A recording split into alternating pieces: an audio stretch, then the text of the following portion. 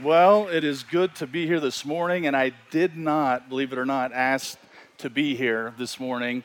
Pastor Fontaine, thank you for allowing me to come. I speak a lot when I'm in the United States, not so much when I'm in a foreign country. I love missions, and I do love the Lord, and I think we all have a story to tell. And when Pastor Fontaine asked me to speak, I said, yeah, what is there a theme going on, or where are you heading? Is there something that you want? And he mentioned to me, he goes, could you speak about cycle breaking? And Pastor Fontaine knows some about my life. He's going to learn a lot more about it today. I don't know if Allison, did you tell him a lot about my life or something? It was just the Lord, and I've had a lot of folks that have come to me, and especially my good friend Phil Newburn. He's been praying for me. I appreciate that, Phil. And he has no clue what I'm going to share. When Pastor Fontaine asked me, I've never really heard the audible voice of the Lord. The closest that's been is my wife, because she's the one that tells me what to do, minus him. Amen. But I as soon as Pastor Fontaine told me, just all these things just came to me. And I'm going to share some stuff with you from a very personal perspective. If anybody here knows me, they know that I'm like a pretty open book for the most part, but there's places in my life where I don't want to go to. It's a lot of bad memories. But those are things that I believe that God used in my life to get me where I'm at today, to allow me to do what we do right now with SDC Guatemala. We've been in Guatemala now for 10 years, and we work in outside of Patsun and outside of Tecpan. We work in really more caseríos than aldeas. We spent 5 years in Mexico as missionaries there and planted a church. And we're like Fontaine. We plan to spend the rest of our days here in Guatemala. Matter of fact, we were ready to leave Guatemala. We were going to go to Texas, and we had this opportunity, and it was all going to be funsies and all this stuff. And stinking Fontaine, we come here to church, and he was talking about when he went through the same thing. Like, I was looking for an exit plan, and I realized that I have no exit ramp from what God has us doing here. So we're super. We love you guys. We love the Guatemalan people, and it's just a joy to be here. If you were here and you're expecting Fontaine, I apologize. I remember a few years ago, we heard the assistant pastor to the late, great Charles Stanley, and he said he would fill in for Dr. Stanley a lot when he traveled, and he said buses would come in from all over the U.S. to hear Charles Stanley, and he said every time he stood up, and here comes a big tour bus full of people in, and the look on their face when he stood up to preach instead of Dr. Charles Stanley was something to behold, he said. So I apologize in advance, but again, it is to me to be here to speak about this cycle is something I think touches each and every one of us. Before we get started, I want to read the word, and we're going to be in Matthew today, Matthew 21. I'm all digital now, but Matthew 21, verses 42 through 45. We're going to go ahead and start directly in God's word. It says this in verse 42. Jesus saith unto them, did ye never read in the scriptures, the stone which the builders rejected, the same has become the head of the corner. This is the Lord's doing, and it is marvelous in our eyes. Therefore I say unto you, the kingdom of God shall be taken from you and given to a nation bringing forth the fruits thereof. And whosoever shall fall on this stone shall be broken, but on whomsoever it shall fall, it will grind him to powder. And when the chief priests and Pharisees had heard his parables, they perceived that he spake of them. Allow me to pray. Heavenly Father, as we continue here this morning in your word, and as I share a little bit about me, God, I don't want this to be about me. I am definitely a nobody. I don't have anything to offer, I don't feel really. I don't deserve to be here. I don't deserve to be standing here. Don't deserve to be a missionary. Don't deserve my family. Don't deserve all your goodness and your mercies and just all the grace you pour upon me each and every day. So God, I do pray that I would just say, I want to be well-spoken, and I've tried to prepare, God, but I want to share what it is you want me to say, because somebody in here needs something from you. They don't need anything from Bob. They don't need anything from Fontaine. They don't need anything from their neighbor. They need something from you today. And so ultimately, God, my prayer this morning is that would come to fruition. Whatever it is that the people need here today, Lord, that they would get it. In your name we pray. Amen. And I feel like I had to have a picture because everybody has a picture. So we're going to start with that picture. Look at that fly stud right there. Who laughed? Let's enjoy. This is me. Old school, right? Now, you know the seatbelts. Parents would be freaking out right now. And I'm close enough to Kentucky and West Virginia, just like you. We just rolled. That's how we rolled. This is probably around 1979. I'm 46 years old. 1979. And this is my mom. There you go, Danny. Thank you. This is my mom sitting in the driver's seat of this car. And to begin the story, before I get into years of my life, I talked to my mom today. She lives back home. My dad passed away from cancer about 10 or 11 years ago when we were in Mexico as missionaries. But I probably have, I don't know, maybe, I don't even know, Tess. Tess is my wife. I don't even know, Tess.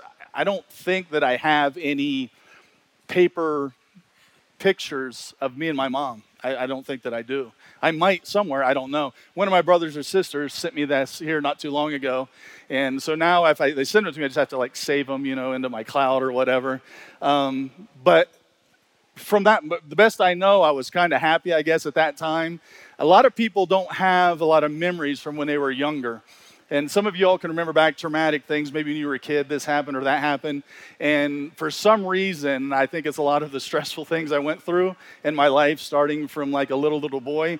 I remember, I have memories back to that, to like 3 years old and forward. I can remember some crazy things that you're going to find out. And I'm going to tell you a little bit about this story and hopefully be able to relate with you a little bit today about breaking cycles. By the way, before I get started, I haven't arrived anywhere. None of us are going to arrive anywhere until we see him, amen, one day. Because the Bible says when we see him, we shall be like him. Why? Because we will see him as he is. And someday we will all be there, but I'm not there yet, but I'm trying, and I'm trying to break it. And I'm going to start out in 1977. Danny just had that year. And 1977 is when I was born. The world would never be the same after April 19th, 1977. I was born to two young parents, my mom and my dad. And as you're going to learn here as I move forward, they weren't completely ready, I don't think, to be parents at that time, like a lot of us as mom and dads.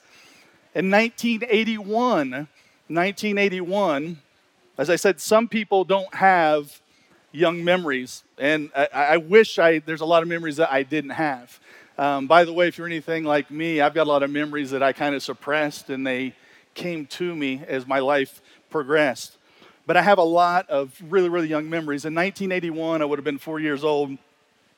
And that little boy saw that lady sitting in that car leave him home alone by himself with his sister, with his dad's best friend, sneaking out the back door. I'm like 4 years old. I remember I'm standing in the bathroom, I'm begging Mom not to go. Mom said, "You're going to be fine." But she had to sneak out the basement for some reason. And I remember, "Mom, why do you have to sneak? Why are you going? Just don't worry about it, son." And I remember I ran to the bathroom, and I was like totally inquisitive, like from the drop when I was little. And I remember looking out the window and seeing my dad's best friend's car parked behind our house. And I saw my mom running through the backyard, getting in that car and taking off. And of course, I knew it wasn't right, and I'm trying to process all these things. And I go, and my sister were home alone. It's dark. My dad was working shutdowns. He worked at DuPont. And we hid under the tables for, it seemed like hours, because we were afraid someone was going to come and get us. We were little kids, and nobody was at home. And I remember Dad came home, and he took us to the mall. So it was around November, I think, late October, early November. And he took us to the mall to see Santa Claus, because I think he was just trying to make us seem like, okay, everything's okay, life's normal, let's go see Santa. But that was 1981. 1982, so just a year later, the little Bobby's sitting there in that car now. He's 5 years old. And I wake up to a house with no lights on, no gas heat, and an indoor temperature of probably 28 degrees. We lived in West Virginia, and when it gets cold in the winter, it gets pretty cold. I mean, we're not way up north, but we're high enough north, about 28 degrees. My one older sister and my three younger siblings, aged 4, 3, and 2 years old, were all there. We didn't know what to do. We're in an empty house, no electric, no heat, No, what the Christmas tree's still there. We don't know what to do. So we had a little. You guys remember those little space heaters, that the convection ones that just heat up? I found half a loaf of bread, and I took that bread and held it up against the front of that thing. And the only reason I knew to do it because I used to think it was fun before that time, and I figured out that I could toast a piece of bread and thought it was really cool. But at that point, I was doing it to survival. I was trying to feed my brothers and sisters. And from there, we left the house, and I remember it was snowing, and I could only imagine what the neighbors thought. We went across the road to the neighbors and told the neighbors. Then we go to 1983. My mom is just gone. No answers. No explanation. She's just out of my life. My dad took us. I remember him telling this story. He took us through the begging of some family members. You got to realize my dad is 28 years old now with 5 kids and a wife who just left him for his best friend. And we go to Child Protection Services. And I remember my dad telling the story. He said, he goes, I know they did this on purpose looking back. He goes, he separated all 5 of us kids into different rooms. And he goes, we were watching cartoons, coloring, and doing these different things. And he goes, so the lady just sat there and said, okay, so you have Bobby and Krista and Daryl and all my siblings. And she would start asking questions. For instance, we'll talk about me. He's like, what's Bobby's favorite thing to do? What's his favorite cartoon? And he was having to recall all the things his kids loved. And he's like, I can't do it. I can't do it. He took us up and he raised us up until his death. Dad kept us all by himself. 1984, Mom has 2 weeks visitation in 1984. When my mom took off, I love my mom, I have a relationship with my mom, but this is just facts. When Mom left, she didn't really come a whole lot for visitation. It took me a while to figure out why. I didn't understand all those things. But one day she showed up, and she showed up with the guy that I saw her leave the house with that night back in 1980 or 81. And she's going to pick us up for the weekend. And I remember I took this is so funny, and you're going to laugh about this because I had a situation this week and had to tell some neighbors that I was redneck and all this stuff. And I told those of you that were there for that event this past week, the other day, that this is why.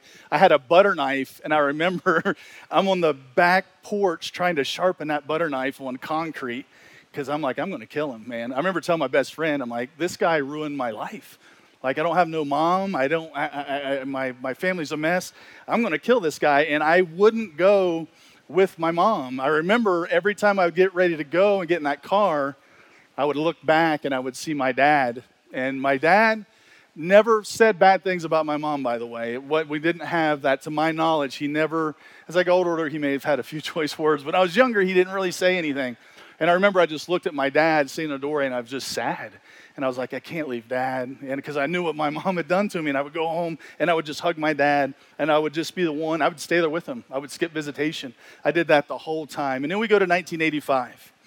1985, little Bobby Yeater is introduced to alcohol for the first time. Now, I had alcoholics in my family. I knew what it was. I'm talking about in the neighborhood. I grew up in the 80s was the greatest neighborhood. I had a home plate that was built into my backyard, legit, and everybody would come over and we'd play wiffle ball, tennis ball. And back in them days, everybody's parents went to work and you just did whatever you wanted to. And I remember my friends would get into their dad's old Moose Lodge whiskey. I'm talking 12, 13-year-old kids. I'm 8 running around with the older kids. I clearly shouldn't have been doing that, right? No supervision. And that's how I spent most of my summers. I think I tried it one time. It wasn't like I got involved in that, but I was introduced to it and I was around it pretty hardcore at a very young age. Then we go to 1990. 1990. My alcoholic uncle, who I loved, is laying in the floor on a cold winter night in front of my door in my kitchen, and he can't breathe. He's bloated. His face is blue. It looks like his body's turning green. You can tell he can't breathe at all. So we end up calling the paramedics, and everybody freaks out. And this was an uncle that he never had children, and his name was Wayne, and my middle name's Wayne.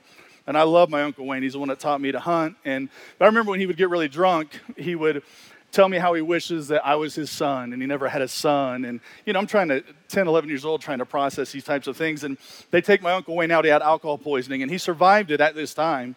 But he would tell me that he remembered when he was 12 years old that he watched his little brother, which would be my uncle Daryl, who I never got to meet. He got hit by a car crossing to go to the bus stop and died and got killed right in front of him. And he always thought it was his fault. And he said, I started drinking when I was 12 years old. This uncle told me that when I was 12 years old. And at that, I learned at a young age that, man, people have a lot of demons and are carrying a lot of things. It's a lot to process as a little boy, but I learned this in 1990. In 1991, I got tired of the physical abuse. My dad loved me, but my dad was the type of individual who, if he just felt like dropping you, he would just flat out drop you. It's just the way it was. Like I tell people, I kind of told Tess some of the things we're going to share. She goes, does this make you sad? I'm like, not really. It's my story. I've accepted it. It doesn't really do anything for me. I think God, I'm trying to use it now to help other people. But I remember I walked up to my dad and I said, Dad, I played sports and whatnot. I'm like, hey, I need like $5 because we got an away game. And for some reason, he's like, decides to like backhand me at 6 a.m. and bloody my nose. And I was like, all I wanted was $5. You know what I mean? That was the type of thing that I dealt with. And I knew my dad loved me, but he just had this anger thing. So I said, I can't. I'm 90. I'm like right. And those of you who know me, know how big of a smart aleck I am, and I'm very sarcastic, and it started back then, so I did deserve some of the things, but I couldn't take it no more, so I go to live with my mom, who I never went and visited, remember, because I said that I wanted to be close to my dad, and I was very sad for him, but I knew my mom would take me in, and so I went, and I lived with my mom for a little while. That same year, my older sister got sent to a girls' home because she was halfway into becoming an alcoholic and in a lot of trouble. Had another sister who was dealing with a sexual assault court case from a close family friend. And all those things are just kind of normalized in my life. I thought everybody, I was talking to one of our interns here, and I think it was you, and you were talking about trauma. I was talking about trauma, and you said, yeah, maybe when Dad threw me up and I thought he might drop me, I thought this type of trauma was like everybody, it was like normal, right? And that's how our family dealt with it. 1992, my purity, and you know what I mean by purity, is gone by 1992. I'm no longer fighting abuse, and I'm back home with my dad. But now my focus in life is sports. I loved baseball, football, wrestling, all those things. But football was, as they say, my jam.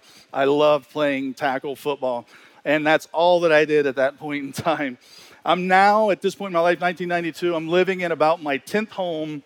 And I'm in my 5th or 6th school of my life by that time in 1992. 1994, this will date me. 1994, I'm a junior in high school. That is the year that I really met Jesus Christ as my personal Savior, and things start to shift in 1994. After years of dysfunctional life, coupled with attending a legalistic church, which doesn't go well with a dysfunctional family, by the way, I feel God calling me to make radical change and proclaim His name. This meant me leaving a friend group behind, all my sports buddies, all my partying buddies, and I decided to go to a Christian school for my final year of high school. I just felt like God wanted me to do that. Giving up football to me, I'm going into my senior year, and I was stoked, I was fired up. That was like a hard thing for me to do. I felt like, I was, Hudson Taylor or something, like I'm giving this up. Now it doesn't look like a big deal, but it was to me back then. But my life would be changed forever because I go to the Christian school. It's like 30 kids, and the very first day, I meet my wife. She swears that I had high waters on when I walked in the door. We didn't have dress pants. I met Tessa right off the bat. She's my wife today. But 1995, it didn't last long. I'm kicked out of that school. And I'm not going to get into a myriad of reasons why I was kicked out of that school. But I'm dismissed for misconduct. And I go into life with a diploma. And I never had a high school graduation or anything like that. I just went, I'm out of the house and I'm living. 1996. 1996 would be another big year for me. Tess and I aren't quite married at that time, but we're expecting a baby. So obviously, we had a child out of wedlock. And we're fixing to have the baby, which is my daughter now, who's going to be a missionary in Morocco. God's good, right? And so we were fixing to have this baby, and I'm thinking, I remember Tessa called me. She swears to this day like I think I was rude, but I was literally at the point where I was like hung over, and she calls me. She goes, I think I'm pregnant, and I was like, I'll talk to you tomorrow. Click, and I went to bed for like 24 hours. But I realized that my child, not knowing who my child was going to be, anything my life held, I always knew that God's purpose was to have a complete family unit. I always knew, I don't know what it's like to have a mom at home and be raised in that environment at all, but I always knew that's what God intended. And I thought, Bob, you know what, man, you're going to have to get your act together, and you're not going to be that way, and you're going to take care of your family. And so I tried to do the best I could. It wasn't pretty. I'd get a job at that time, back in those days, making $3 an hour or whatever it was. I just wanted more for my children. But later in that year, in November of 96, that same uncle who almost died in my house, we're now in another house, and I wake up to people just freaking out on a cold, cold, cold November morning. Frost everywhere, I'll never forget it. And my uncle's lying on his back, out back, dying from congestive heart failure because he had quit drinking for 10 days and his body it was just going into this crazy stuff. He couldn't handle it. And those of you that are in the medical field know how this can affect people.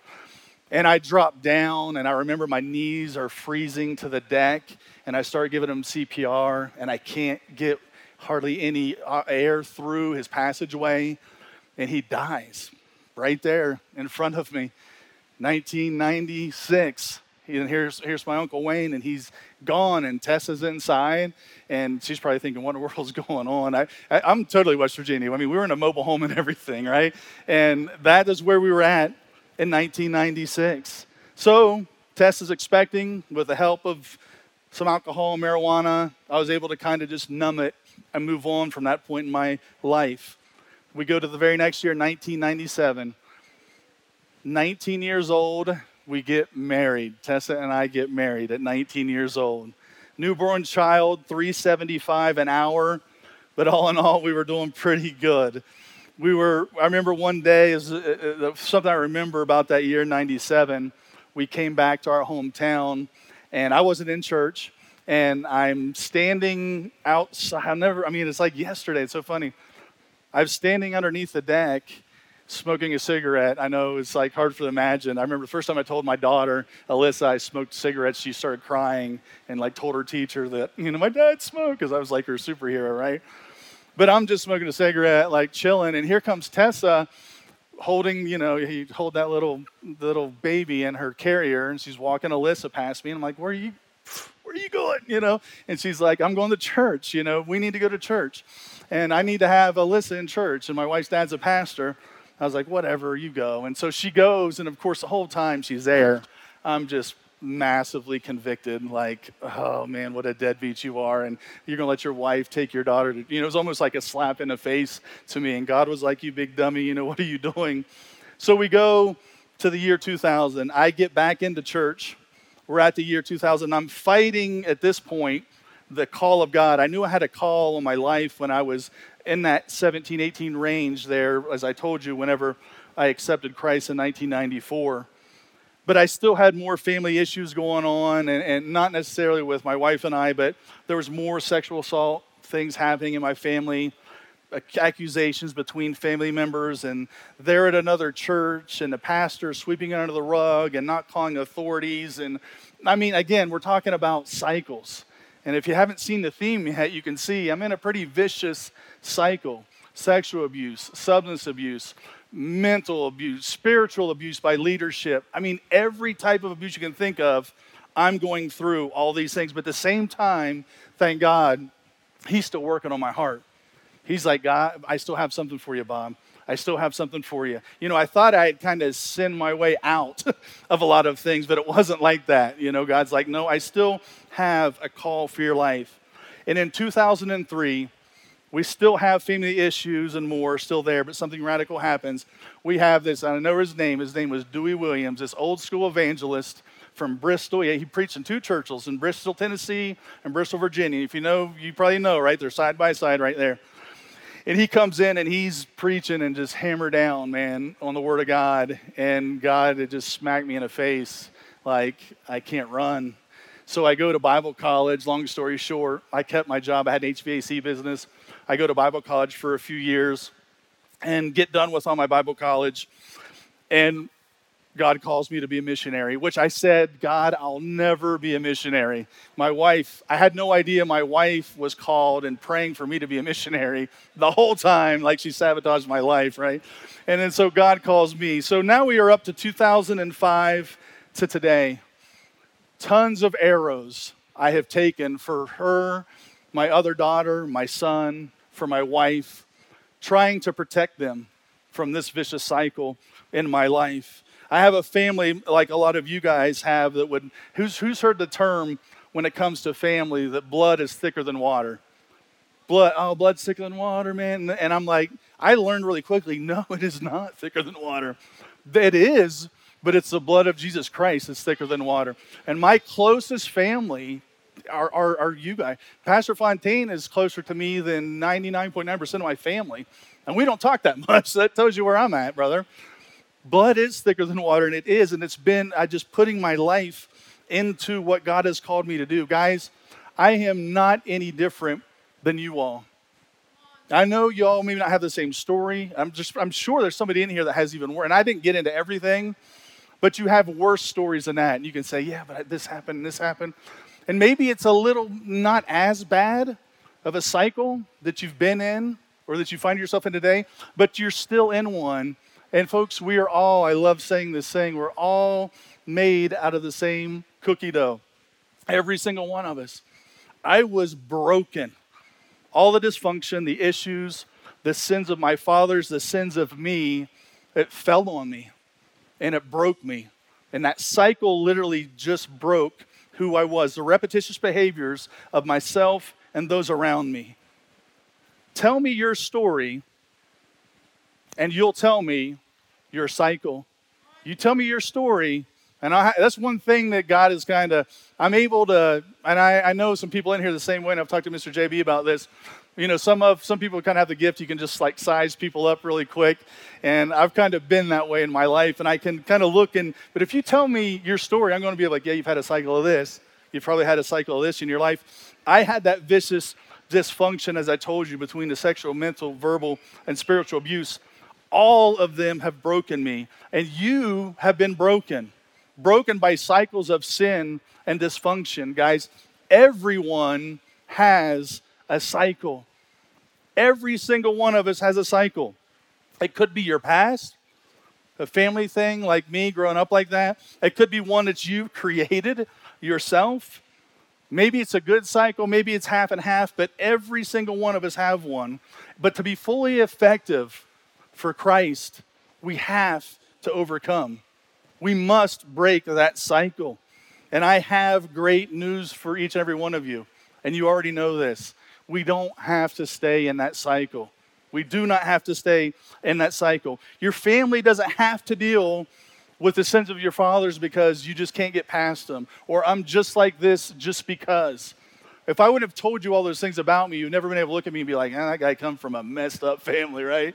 I remember went to a juvenile detention center once, and we were sharing the gospel, and I told the kids, I said, where do you think I'm from? They're like, oh, you're a pastor's son. And I'm like, no, I told them a little bit of my story. No, I'm not. You can break that cycle. And the thought came to me, coming to a crossroads in a cycle, and you all, and my testimony, who are the people that break the cycle? Who breaks the cycle? And obviously, I know that it's like human beings in general that breaks the cycle. But only the cycle broken break the cycle. I'm going to say that again. Only the cycle broken break the cycle. Those of us that have been crushed, we are the ones that break the cycle. By the way, nobody else can break that cycle for you. You have to make the conscientious decision that you are going to break the cycle.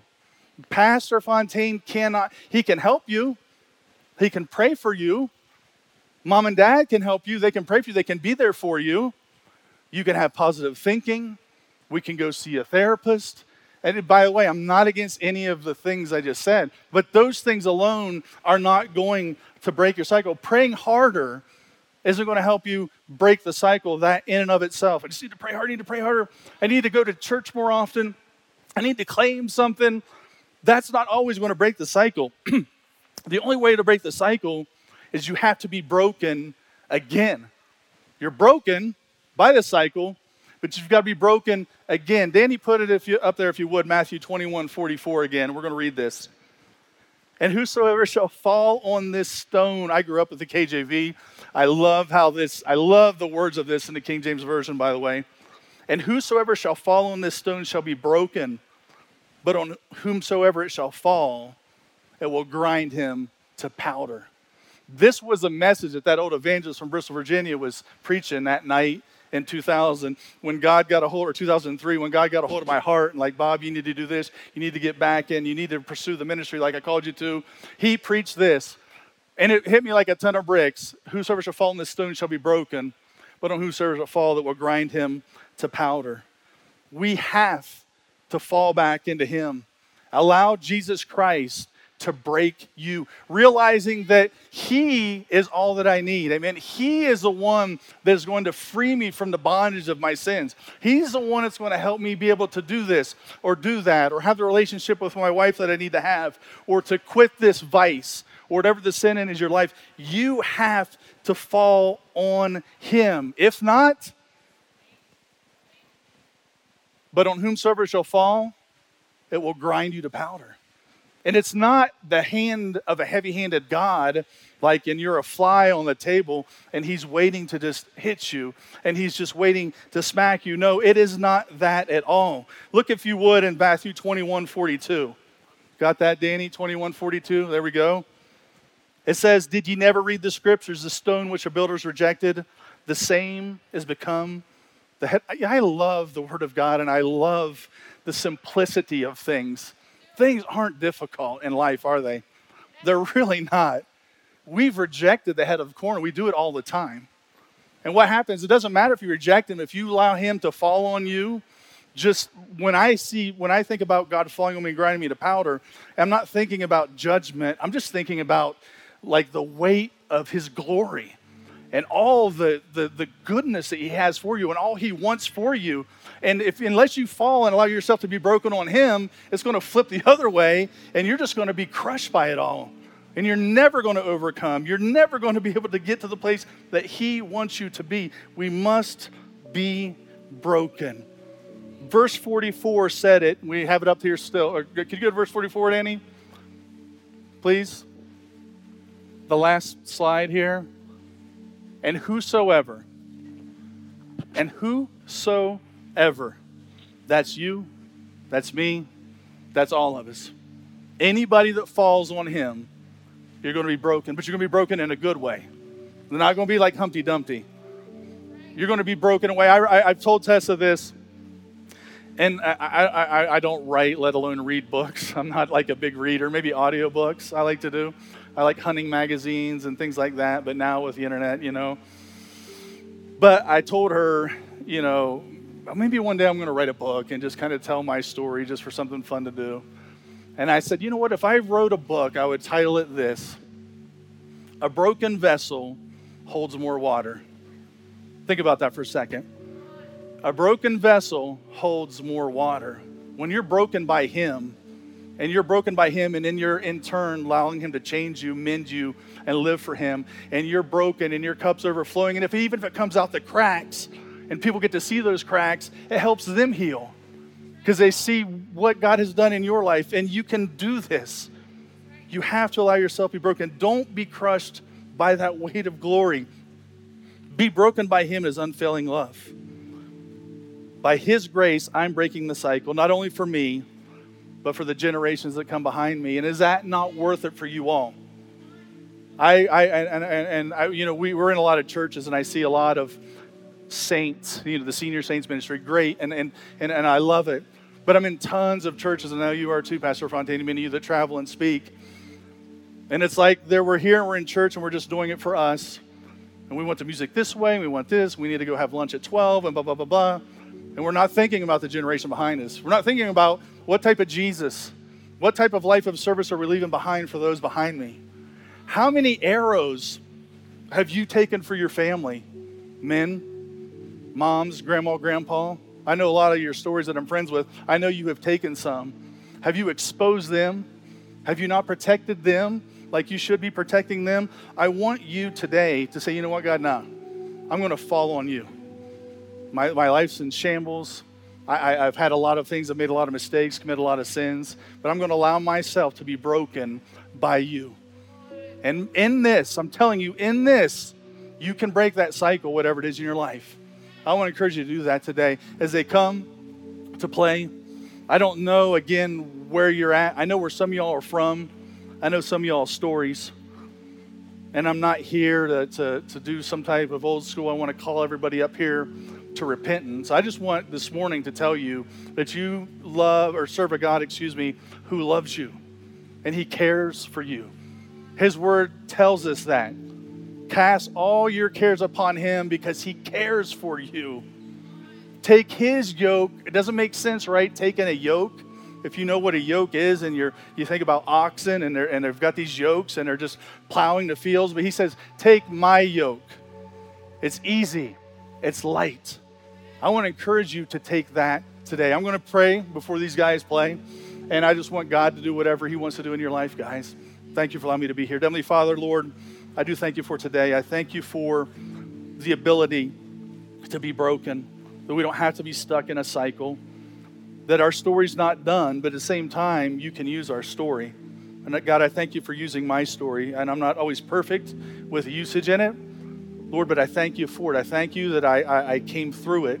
And by your grace and by your mercy, I stand here today to proclaim your name and to share your goodness with everybody here, many of which know it this morning. They know your goodness. And maybe they're stuck in it. Maybe it's not like the type of cycle I was in, but maybe it's just one where you could just be very stubborn and you don't want to do what it is that God wants you to do. Lord, I don't know what it is, Lord, but I pray you'd have your way with your people. In your name we pray. Amen.